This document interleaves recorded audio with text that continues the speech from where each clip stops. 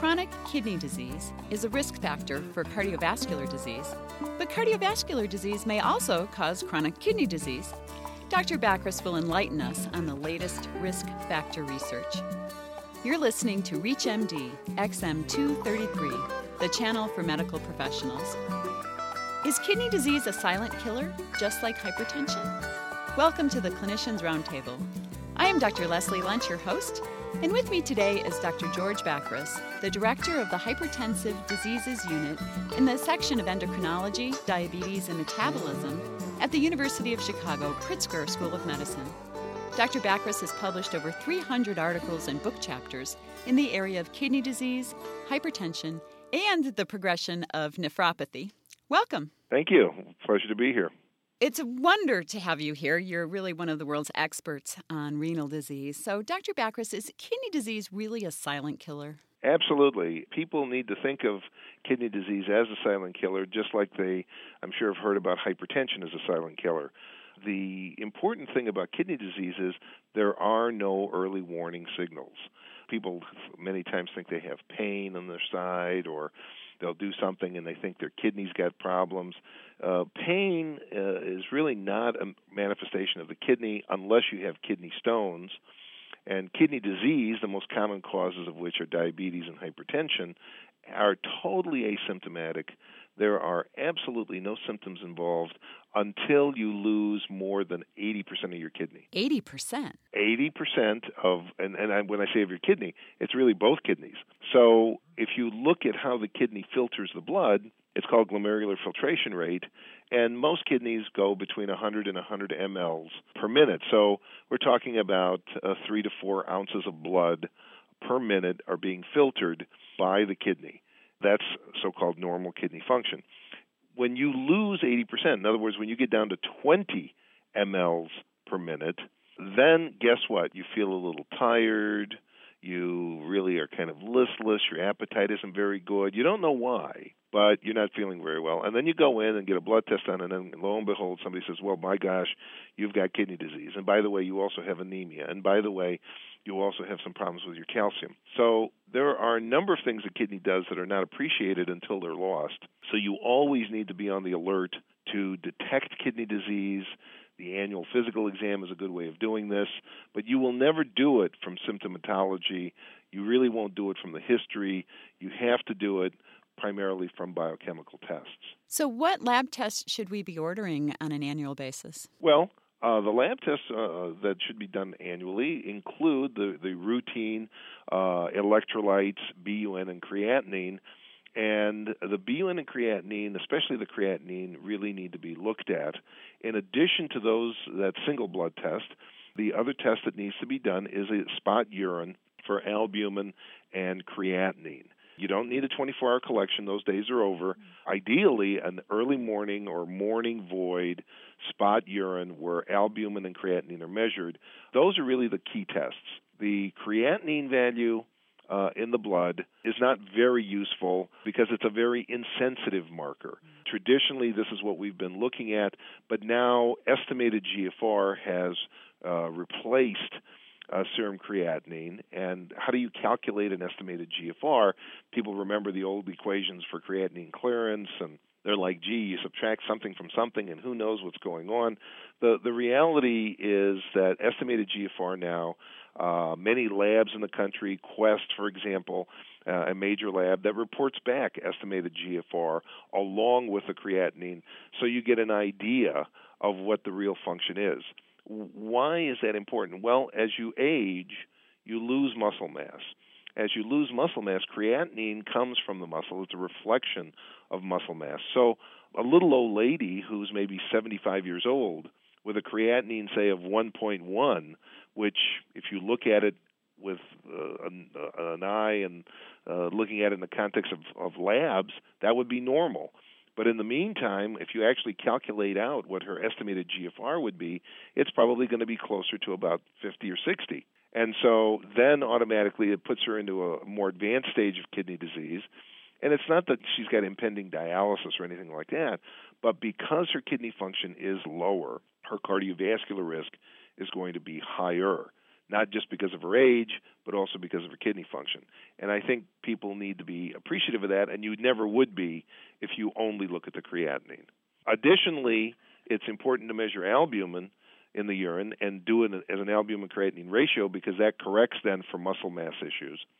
And the ratio is one thing, and people will have a hard time interpreting that, but it's much easier to just get a value back in milligrams of albumin per gram creatinine. Values above 30 and less than 300 milligrams per gram are defined as microalbuminuria. Microalbuminuria is a cardiovascular risk marker. It is a marker that tells you your risk for cardiovascular events, stroke, heart attack, etc., are much higher than if you don't have it.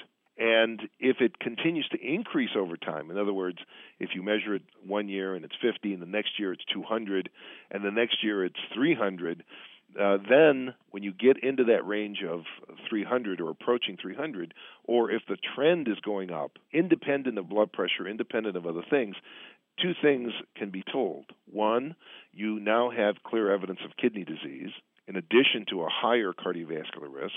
And B, there's probably some inflammatory process going on at the level of the vasculature that is causing this, and you're not fixing it by either the magnitude or the medications using to control blood pressure. Maybe your lipids are not totally controlled. All of these things, your glucose is not totally controlled. All of these things affect that parameter.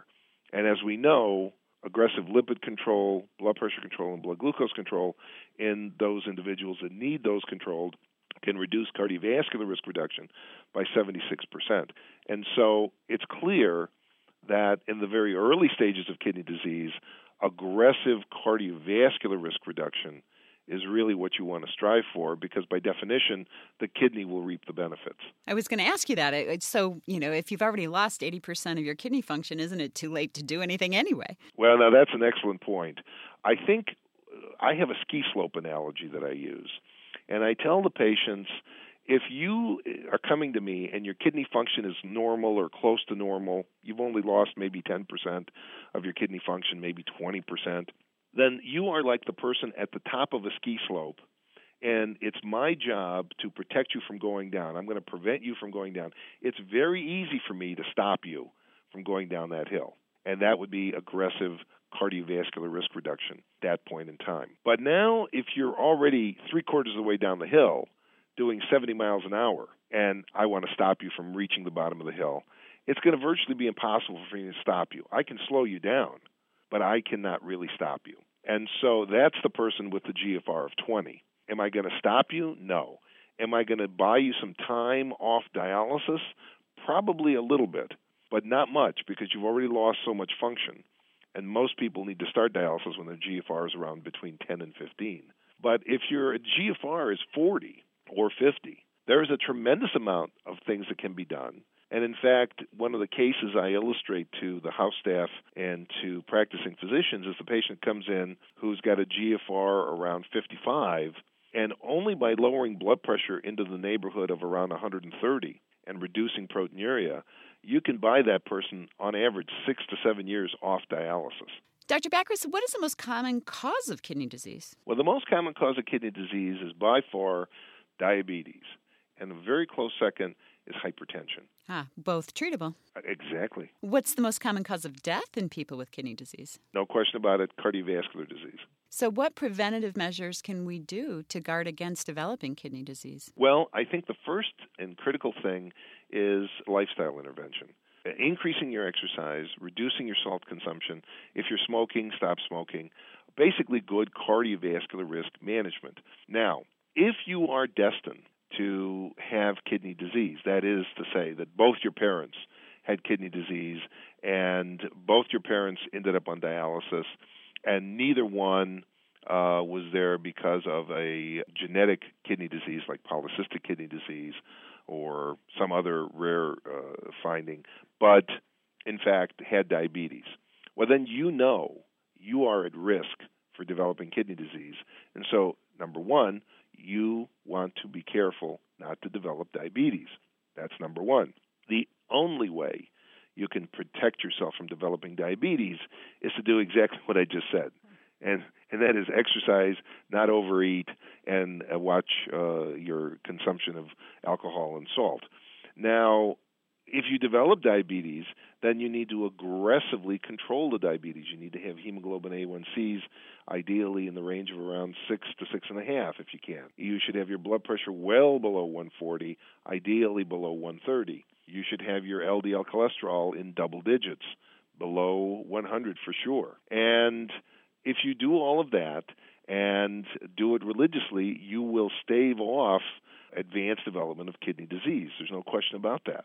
Now, many people have done everything correctly, and I'll just give you an anecdotal story. I had a patient call me the other day. She was doing everything religiously. I mean, I've never seen anybody like this. This woman, you couldn't do any better than her. She had a hemoglobin A1C of 6.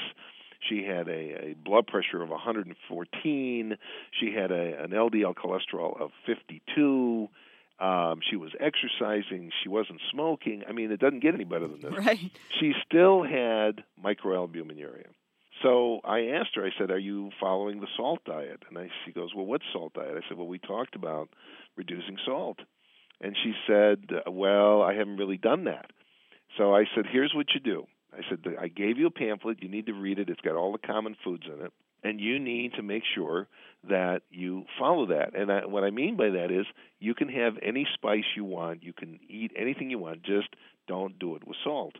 Restrict yourself to about 3 grams a day, 3 to 4 grams a day, in that neighborhood. It's not as bad as you think. So try it. And call me in a month. We'll have you come back in. We'll recheck your urine. So she did that. And a month later, she came in. Her blood pressure was still well controlled, hadn't really changed very much. But we repeated her albuminuria. It was absolutely normal. Wow. And so I think people don't appreciate the fact that if you're on ACE inhibitors, if you're on angiotensin receptor blockers, everybody thinks that's going to save everybody. That's not true. In fact, high salt intake takes away more than half the benefit of those agents because it shuts down the system. So I think it's important to understand that, and salt, by the way, in and of itself, increases oxidant stress. And that's been well documented, and it's true in the vasculature. So that means the kidney, the brain, the heart, everywhere. We're talking about a vascular disease. We're talking about problems with your pipes. The pipes feed the organs, and the organs ultimately get the injury, but the pipes have the injury before the organs get the injury. And I think that's kind of how we have to think about this. I want to thank our guest today, Dr. George Bachris. We've been discussing the silent killer, kidney disease. I'm Dr. Leslie Lunt. You've been listening to the Clinicians Roundtable on ReachMD XM233, the channel for medical professionals. For comments and questions, please send your emails to xm@reachmd.com. Thank you for listening.